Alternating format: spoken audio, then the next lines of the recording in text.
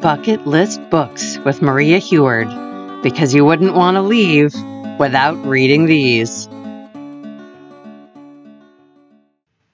Pride and Prejudice by Jane Austen. Chapter 17. Elizabeth related to Jane the next day what had passed between Mr. Wickham and herself. Jane listened with astonishment and concern, yet knew not how to believe that Mr. Darcy could be so unworthy of Mr. Bingley's regard. And yet it was not in her nature to question the veracity of a young man of such amiable appearance as Wickham. The possibility of his having endured such unkindness was enough to interest all her tender feelings, and nothing remained therefore to be done but to think well of them both, to defend the conduct of each, and throw into the account of accident or mistake whatever could not be otherwise explained. "They have both," said she, "been deceived, I dare say, in some way or other, of which we can form no idea. Interested people have perhaps misrepresented each to the other. It is, in short, impossible for us to conjecture the causes or circumstances which may have alienated them, without actual blame on either side."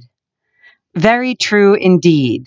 And now, my dear Jane, what have you got to say on behalf of the interested people who have probably been concerned in the business? Do clear them, too, or we shall be obliged to think ill of somebody. Laugh as much as you choose, but you will not laugh me out of my opinion. My dearest Lizzie, do but consider in what a disgraceful light it places Mr. Darcy, to be treating his father's favourite in such a manner, one whom his father had promised to provide for. It is impossible. No man of common humanity, no man who had any value for his character, could be capable of it. Can his most intimate friends be so excessively deceived in him? Oh, no!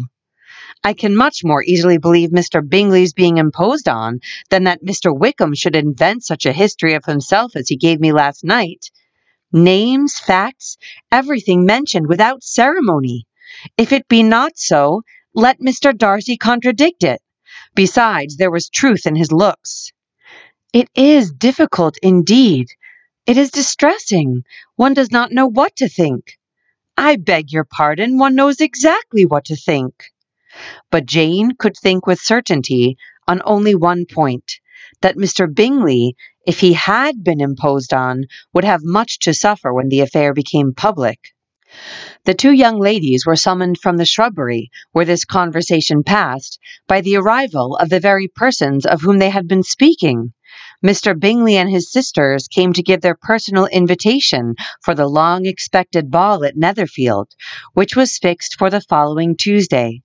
The two ladies were delighted to see their dear friend again, called it an age since they had met, and repeatedly asked what she had been doing with herself since their separation. To the rest of the family they paid little attention, avoiding Mrs. Bennet as much as possible, saying not much to Elizabeth, and nothing at all to the others. They were soon gone again, rising from their seats with an activity which took their brother by surprise, and hurrying off as if eager to escape from Mrs. Bennet's civilities. The prospect of the Netherfield ball was extremely agreeable to every female of the family. Mrs. Bennet chose to consider it as given in compliment to her eldest daughter, and was particularly flattered by receiving the invitation from Mr. Bingley himself, instead of a ceremonious card. Jane pictured to herself a happy evening in the society of her two friends, and the attentions of their brother, and Elizabeth thought with pleasure of dancing a great deal with Mr. Wickham, and of seeing a confirmation of everything in Mr. Darcy's look and behaviour. The happiness anticipated by Catherine and Lydia depended less on any single event or any particular person, for though they each, like Elizabeth, meant to dance half the evening with Mr. Wickham, he was by no means the only partner who could satisfy them, and a ball was, at any rate, a ball. And even Mary could assure her family that she had no disinclination for it. "While I can have my mornings to myself," said she, "it is enough. I think it no sacrifice to join occasionally in evening engagements. Society has claims on us all, and I profess myself one of those who consider intervals of recreation and amusement as desirable for everybody. Elizabeth's spirits were so high on this occasion that though she did not often speak unnecessarily to Mr. Collins, she could not help asking him whether he intended to accept Mr. Bingley's invitation, and if he did, whether he would think it proper to join in the evening's amusement. And she was rather surprised to find that he entertained no scruple whatever on that head, and was very far from dreading a rebuke either from the Archbishop or Lady Catherine de Bourgh by venturing to dance. I am by no means of the opinion, I assure you, said he, that a ball of this kind, given by a young man of character to respectable people, can have any evil tendency, and I am so far from objecting to dancing myself, that I shall hope to be honored with the hands of all my fair cousins in the course of the evening. And I take this opportunity of soliciting yours, Miss Elizabeth, for the first two dances especially, a preference which I trust my cousin Jane will attribute to the right cause, and not to any disrespect for her. Elizabeth felt herself completely taken in. She had fully proposed being engaged by Mr. Wickham for those very dances, and to have Mr. Collins instead. Her liveliness had never been worse timed. There was no help for it, however. Mr. Wickham's happiness and her own were perforce delayed a little longer, and Mr. Collins's proposal accepted with as good a grace as she could. She was not the better pleased with this gallantry from the idea it suggested of something more. It now first struck her that she was selected from among her sisters as worthy of being mistress of Hunsford Parsonage, and of assisting to form a quadrille table at Rosings, in the absence of more eligible visitors. The idea soon reached to conviction, as she observed his increasing civilities toward herself, and heard his frequent attempt at a compliment on her wit and vivacity, and though more astonished than gratified herself by this effect of her charms, it was not long before her mother gave her to understand that the probability of their marriage was extremely agreeable to her. Elizabeth, however, did not choose to take the hint, being well aware that a serious dispute must be the consequence of any reply. Mr. Collins might never make the offer, and till he did, it was useless to quarrel about him.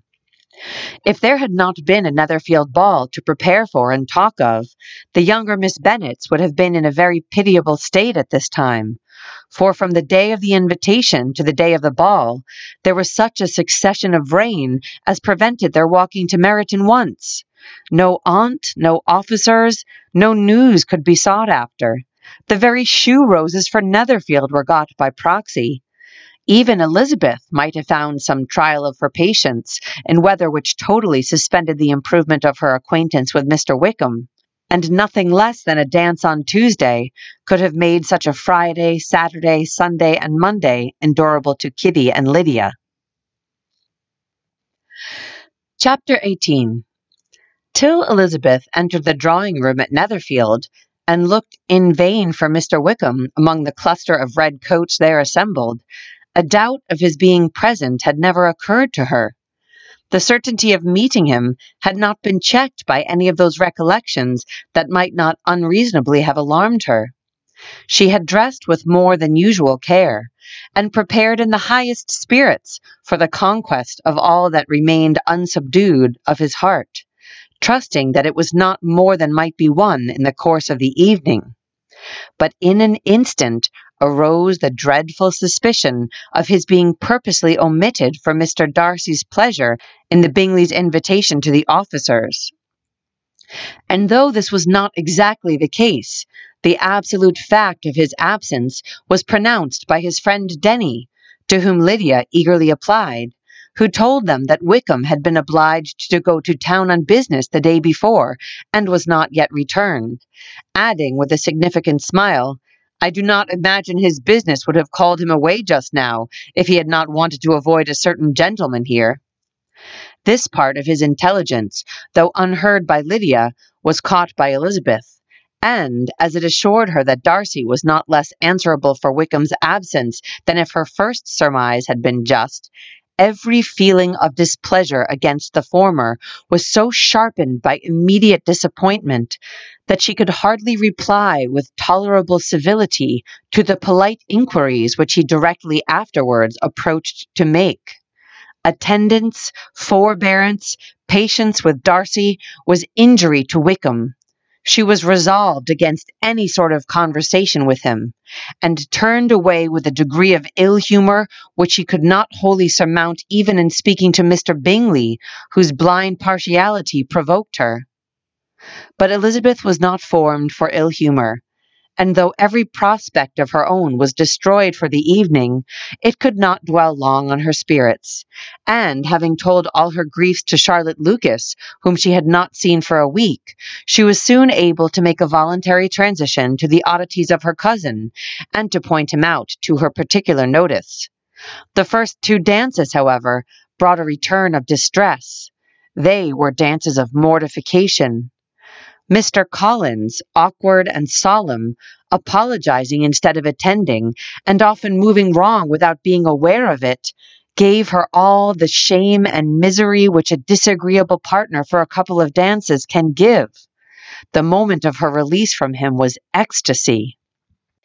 She danced next with an officer, and had the refreshment of talking of Wickham, and of hearing that he was universally liked. When those dances were over, she returned to Charlotte Lucas, and was in conversation with her, when she found herself suddenly addressed by Mr. Darcy, who took her so much by surprise in his application for her hand, that, without knowing what she did, she accepted him. He walked away again immediately, and she was left to fret over her own want of presence of mind. Charlotte tried to console her. "I dare say you will find him very agreeable." "Heaven forbid! That would be the greatest misfortune of all. To find a man agreeable whom one is determined to hate? Do not wish me such an evil." When the dancing recommenced, however, and Darcy approached to claim her hand, Charlotte could not help cautioning her in a whisper not to be a simpleton and allow her fancy for Wickham to make her appear unpleasant in the eyes of a man 10 times his consequence. Elizabeth made no answer, and took her place in the set, amazed at the dignity to which she was arrived in being allowed to stand opposite to Mr. Darcy, and reading in her neighbours' looks their equal amazement in beholding it. They stood for some time without speaking a word, and she began to imagine that their silence was to last through the 2 dances, and at first was resolved not to break it, till suddenly, fancying that it would be the greater punishment to her partner to oblige him to talk, she made some slight observation on the dance. He replied, and was again silent. After a pause of some minutes, she addressed him a second time with, "It is your turn to say something now, Mr. Darcy. I talked about the dance, and you ought to make some sort of remark on the size of the room or the number of couples." He smiled, and assured her that whatever she wished him to say should be said. "Very well, that reply will do for the present. Perhaps by and by I may observe that private balls are much pleasanter than public ones, but now we may be silent." "Do you talk by rule, then, while you are dancing?" "Sometimes. One must speak a little, you know. It would look odd to be entirely silent for half an hour together, and yet for the advantage of some, conversation ought to be so arranged as that they may have the trouble of saying as little as possible." "Are you consulting your own feelings in the present case, or do you imagine that you are gratifying mine?" "Both," replied Elizabeth archly, "for I have always seen a great similarity in the turn of our minds. We are each of an unsocial, taciturn disposition, unwilling to speak unless we expect to say something that will amaze the whole room, and be handed down to posterity with all the eclat of a proverb." "This is no very striking resemblance of your own character, I am sure," said he. "How near it may be to mine, I cannot pretend to say. You think it a faithful portrait, undoubtedly." "I must not decide on my own performance." He made no answer, and they were again silent till they had gone down the dance, when he asked her if she and her sisters did not very often walk to Meryton. She answered in the affirmative, and, unable to resist the temptation, added, "When you met us there the other day, we had just been forming a new acquaintance." The effect was immediate. A deeper shade of hauteur overspread his features, but he said not a word, and Elizabeth, though blaming herself for her own weakness, could not go on. At length Darcy spoke, and in a constrained manner said, "Mr. Wickham is blessed with such happy manners as may ensure his making friends. Whether he may be equally capable of retaining them is less certain." "He has been so unlucky as to lose your friendship," replied Elizabeth with emphasis, "and in a manner which he is likely to suffer from all his life." Darcy made no answer, and seemed desirous of changing the subject. At that moment Sir William Lucas appeared close to them, meaning to pass through the set to the other side of the room, but on perceiving Mr. Darcy, he stopped with a bow of superior courtesy to compliment him on his dancing and his partner. "I have been most highly gratified indeed, my dear sir. Such very superior dancing is not often seen. It is evident that you belong to the first circles. Allow me to say, however, that your fair partner does not disgrace you, and that I must hope to have this pleasure often repeated, especially when a certain desirable event, my dear Eliza," glancing at her sister and Bingley, "shall take place. What congratulations will then flow in! I appeal to Mr. Darcy, but let me not interrupt you, sir. You will not thank me for detaining you from the bewitching converse of that young lady, whose bright eyes are also upbraiding me." The latter part of this address was scarcely heard by Darcy, but Sir William's allusion to his friend seemed to strike him forcibly, and his eyes were directed with a very serious expression towards Bingley and Jane, who were dancing together. Recovering himself, however, shortly, he turned to his partner and said, "Sir William's interruption has made me forget what we were talking of." "I do not think we were speaking at all. Sir William could not have interrupted two people in the room who had less to say for themselves. We have tried 2 or 3 subjects already without success, and what we are to talk of next I cannot imagine." "What think you of books?" said he, smiling. "Books? Oh, no, I am sure we never read the same, or not with the same feelings." "I am sorry you think so. But if that be the case, there can at least be no want of subject. We may compare our different opinions." "No, I cannot talk of books in a ballroom. My head is always full of something else." "The present always occupies you in such scenes, does it?" said he, with a look of doubt. "Yes, always," she replied, without knowing what she said, for her thoughts had wandered far from the subject, as soon afterwards appeared by her suddenly exclaiming, "I remember hearing you once say, Mr. Darcy, that you hardly ever forgave, that your resentment, once created, was unappeasable. You are very cautious, I suppose, as to its being created?" "I am," said he, with a firm voice. "And never allow yourself to be blinded by prejudice?" "I hope not." "It is particularly incumbent on those who never change their opinion to be secure of judging properly at first." "May I ask to what these questions tend?" "Merely to the illusion of your character," said she, endeavoring to shake off her gravity. "I am trying to make it out." "And what is your success?" She shook her head. "I do not get on at all. I hear such different accounts of you as puzzle me exceedingly." "I can readily believe," answered he gravely, "that reports may vary greatly with respect to me. And I could wish, Miss Bennet, that you were not to sketch my character at the present moment, as there is reason to fear that the performance would reflect no credit on either." "But if I do not take your likeness now, I may never have another opportunity." "I would by no means suspend any pleasure of yours," he coldly replied. She said no more, and they went down the other dance and parted in silence, and on each side dissatisfied, though not to an equal degree, for in Darcy's breast there was a tolerably powerful feeling towards her, which soon procured her pardon, and directed all his anger against another. They had not long separated when Miss Bingley came towards her, and with an expression of civil disdain accosted her. "So, Miss Eliza, I hear you are quite delighted with George Wickham. Your sister has been talking to me about him and asking me 1,000 questions, and I find that the young man quite forgot to tell you, among his other communication, that he was the son of old Wickham, the late Mr. Darcy's steward.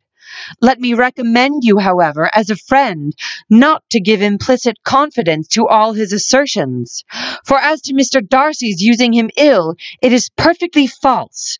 For on the contrary, he has always been remarkably kind to him, though George Wickham has treated Mr. Darcy in a most infamous manner. I do not know the particulars, but I know very well that Mr. Darcy is not in the least to blame, that he cannot bear to hear George Wickham mentioned, and that though my brother thought he could not well avoid including him in his invitation to the officers, he was excessively glad to find that he had taken himself out of the way.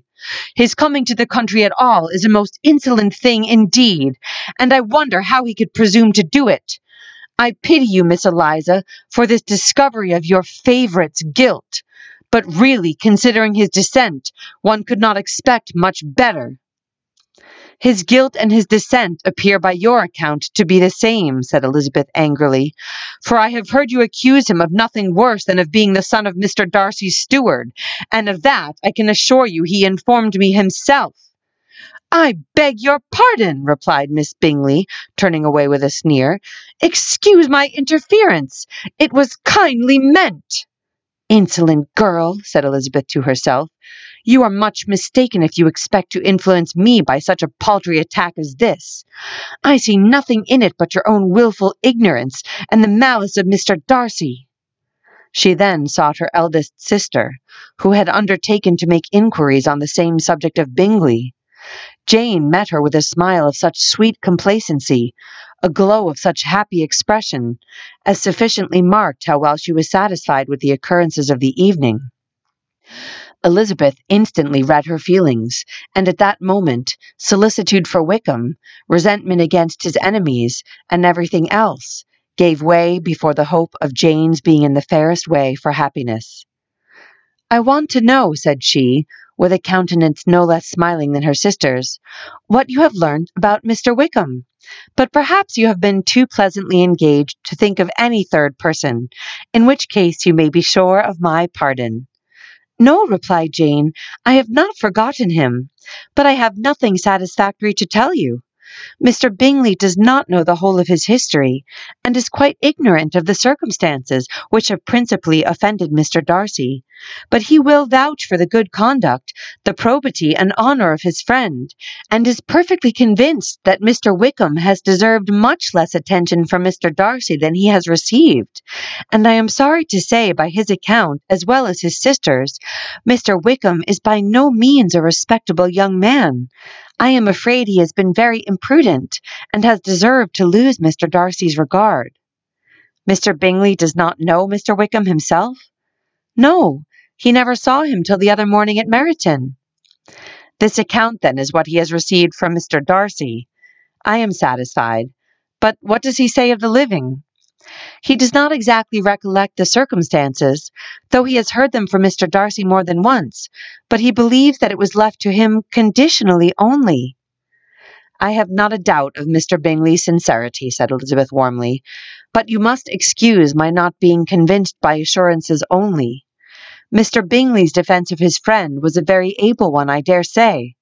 But since he is unacquainted with several parts of the story, and has learnt the rest from that friend himself, I shall venture to still think of both gentlemen, as I did before. She then changed the discourse to one more gratifying to each, and on which there could be no difference of sentiment. Elizabeth listened with delight to the happy, though modest, hopes which Jane entertained of Mr. Bingley's regard, and said all in her power to heighten her confidence in it. On their being joined by Mr. Bingley himself, Elizabeth withdrew to Miss Lucas, to whose inquiry after the pleasantness of her last partner she had scarcely replied, before Mr. Collins came up to them, and told her with great exultation that he had just been so fortunate as to make a most important discovery. I have found out, said he, by a singular accident, that there is now in the room a near relation of my patroness. I happened to overhear the gentleman himself mentioning to the young lady who does the honours of the house the names of his cousin, Miss de Bourgh, and of her mother, Lady Catherine. How wonderfully these sort of things occur! Who would have thought of my meeting with perhaps a nephew of Lady Catherine de Bourgh in this assembly?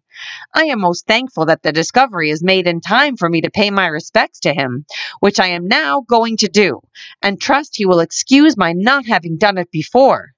My total ignorance of the connection must plead my apology. You are not going to introduce yourself to Mr. Darcy? Indeed I am. I shall entreat his pardon for not having done it earlier. I believe him to be Lady Catherine's nephew. It will be in my power to assure him that her ladyship was quite well yesterday se'nnight.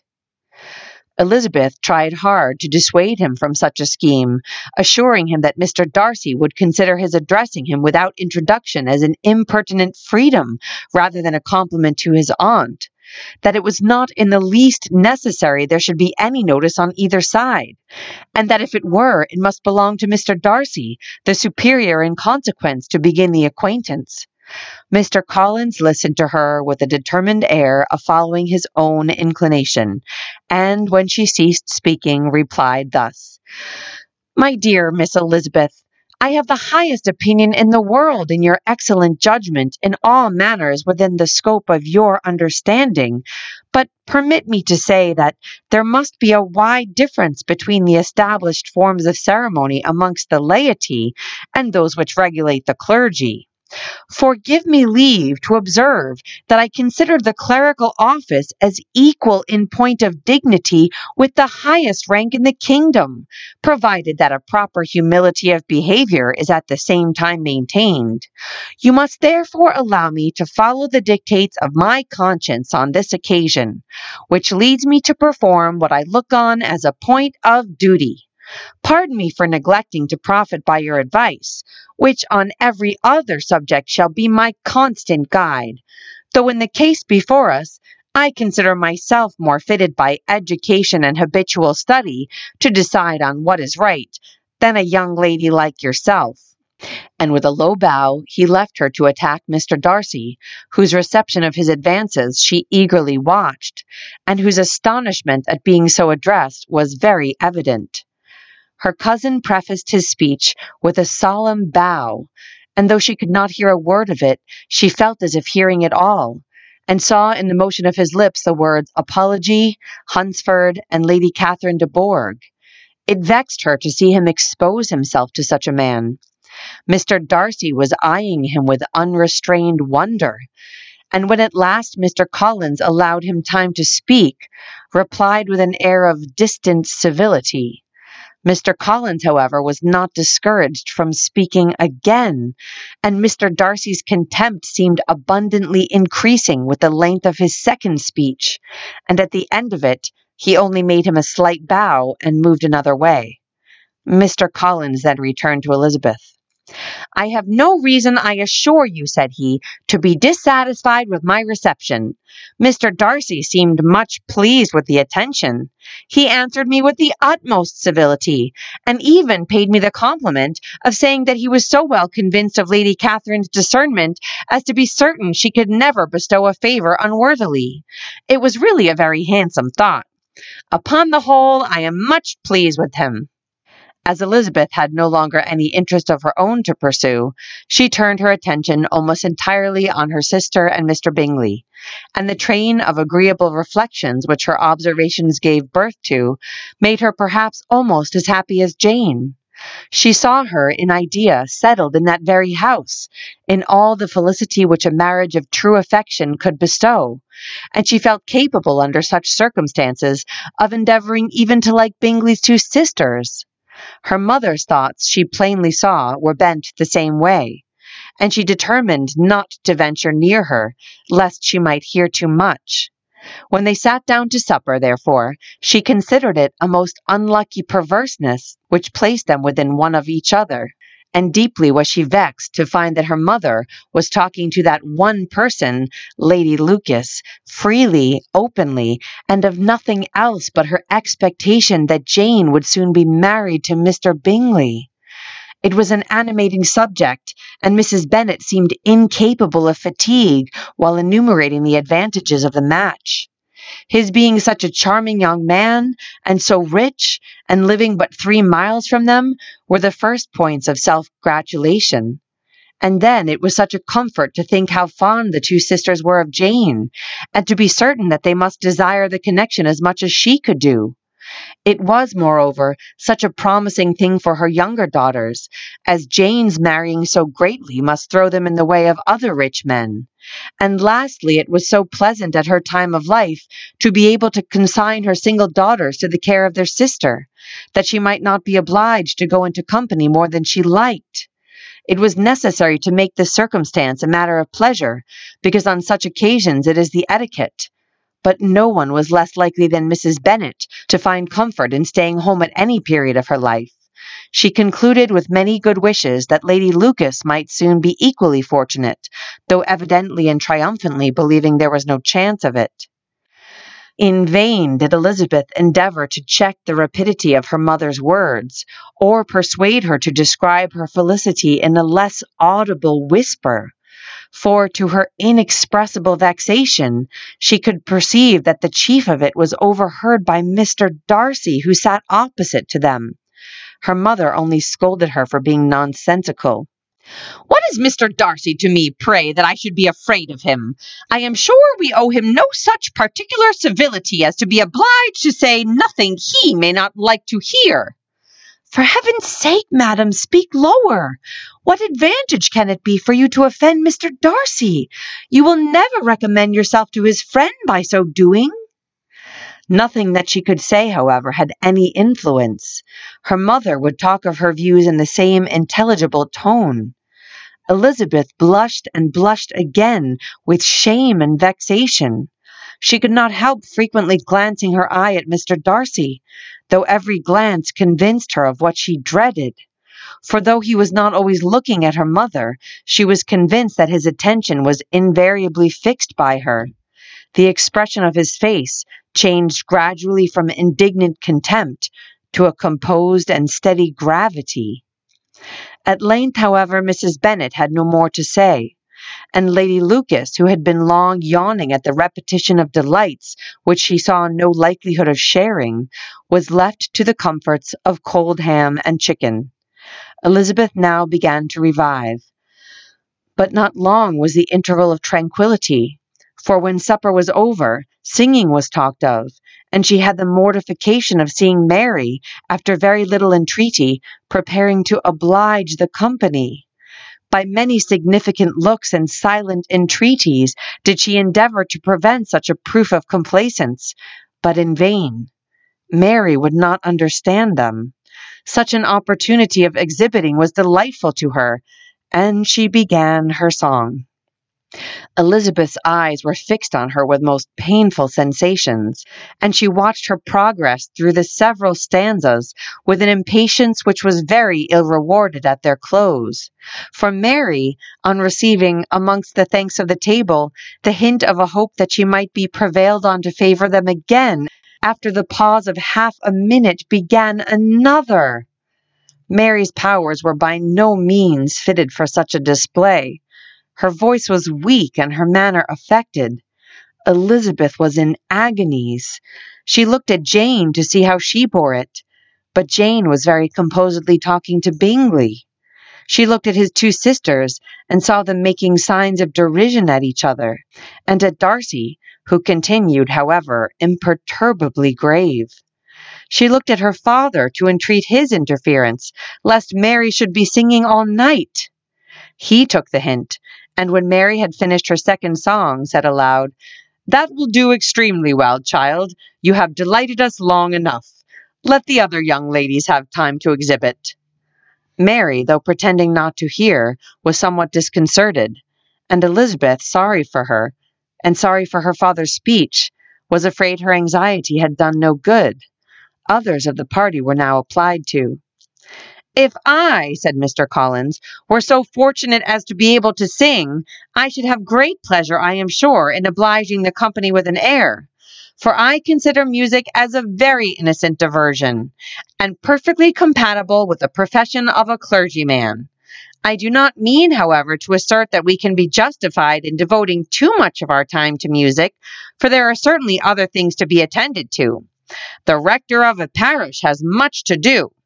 In the first place, he must make such an agreement for tithes as may be beneficial to himself and not offensive to his patron. He must write his own sermons, and the time that remains will not be too much for his parish duties, and the care and improvement of his dwelling, which he cannot be excused for making as comfortable as possible. And I do not think it of light importance that he should have attentive and conciliatory manners towards everybody, especially towards those to whom he owes his preferment.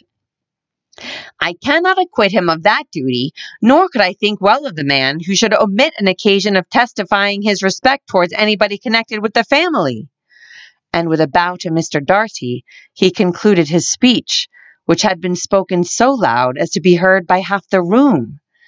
Many stared, many smiled, but no one looked more amused than Mr. Bennet himself, while his wife seriously commended Mr. Collins for having spoken so sensibly, and observed in a half-whisper to Lady Lucas that he was a remarkably clever, good kind of young man.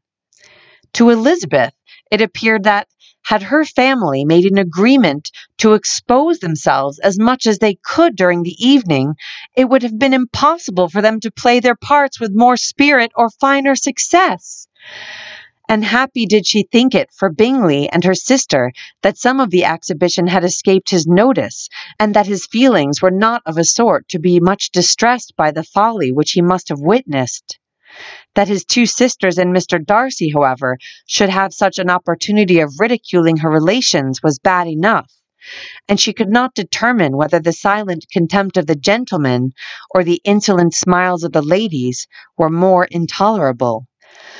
The rest of the evening brought her little amusement. She was teased by Mr. Collins, who continued most perseveringly by her side, and though he could not prevail on her to dance with him again, put it out of her power to dance with others. In vain did she entreat him to stand up with somebody else, and offer to introduce him to any young lady in the room. He assured her that as to dancing, he was perfectly indifferent to it, that his chief object was by delicate attentions to recommend himself to her, and that he should therefore make a point of remaining close to her the whole evening. There was no argument upon such a project. She owed her greatest relief to her friend Miss Lucas, who often joined them, and good-naturedly engaged Mr. Collins's conversation to herself. She was at least free from the offence of Mr. Darcy's further notice, though often standing within very short distance of her, quite disengaged, he never came near enough to speak. She felt it to be the probable consequence of her allusions to Mr. Wickham, and rejoiced in it. The Longbourn party were the last of all the company to depart, and, by a manoeuvre of Mrs. Bennet, had to wait for their carriage a quarter of an hour after everybody else was gone, which gave them time to see how heartily they were wished away by some of the family. Mrs. Hurst and her sister scarcely opened their mouths, except to complain of fatigue, and were evidently impatient to have the house to themselves. They repulsed every attempt of Mrs. Bennet at conversation, and by so doing threw a languor over the whole party, which was very little relieved by the long speeches of Mr. Collins, who was complimenting Mr. Bingley and his sisters on the elegance of their entertainment, and the hospitality and politeness which had marked their behaviour to their guests. Darcy said nothing at all. Mr. Bennet, in equal silence, was enjoying the scene. Mr. Bingley and Jane were standing together, a little detached from the rest, and talked only to each other. Elizabeth preserved as steady a silence as either Mrs. Hurst or Miss Bingley, and even Lydia was too much fatigued to utter more than the occasional exclamation of, "Lord, how tired I am!" accompanied by a violent yawn. When at length they arose to take leave, Mrs. Bennet was most pressingly civil in her hope of seeing the whole family soon at Longbourn, and addressed herself especially to Mr. Bingley, to assure him how happy he would make them by eating a family dinner with them at any time, without the ceremony of a formal invitation. Bingley was all grateful pleasure, and he readily engaged for taking the earliest opportunity of waiting on her after his return from London, whither he was obliged to go the next day for a short time. Mrs. Bennet was perfectly satisfied, and quitted the house under the delightful persuasion that, allowing for the necessary preparations of settlements, new carriages, and wedding clothes, she should undoubtedly see her daughter settled at Netherfield in the course of 3 or 4 months. Of having another daughter married to Mr. Collins, she thought with equal certainty, and with considerable, though not equal, pleasure. Elizabeth was the least dear to her of all her children, and though the man and the match were quite good enough for her, the worth of each was eclipsed by Mr. Bingley and Netherfield. Reader's Reflections. Several months ago, I forced my kids to sit down and watch the 1993 film adaptation of Shakespeare's Much Ado About Nothing. Midway through the first scene between Beatrice and Benedick, I paused the movie to ask if the girls understood what was going on. My 12-year-old said with surprised delight, "They're roasting each other!" I was amazed, not only that she understood the dialogue so well, but that she recognized what was going on as something she's observed many times in her own lifetime. The language didn't alienate her, it entertained her. And after all, what current-day roast is quite so scalding as, "A bird of my tongue is better than a beast of yours," and the reply, "I would my horse had the speed of your tongue."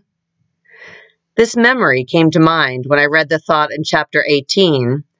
To Elizabeth, it appeared that, had her family made an agreement to expose themselves as much as they could during the evening, it would have been impossible for them to play their parts with more spirit or finer success. It's easy to empathize with a young lady who is completely mortified by her entire family's behavior when they're out in public together. Austen's sublime language just twists the knife of pity inside the reader's heart all the more deeply. Are you a new author who'd like to have your first chapter read on my podcast? Are you an advertiser who'd love to hear my voice spreading the word about your product? Are you a listener with a comment, question, or suggestion? I'd love to hear from you. Go ahead and reach out to me. You can send an email to me at blistbooks@gmail.com. Thank you so much for listening.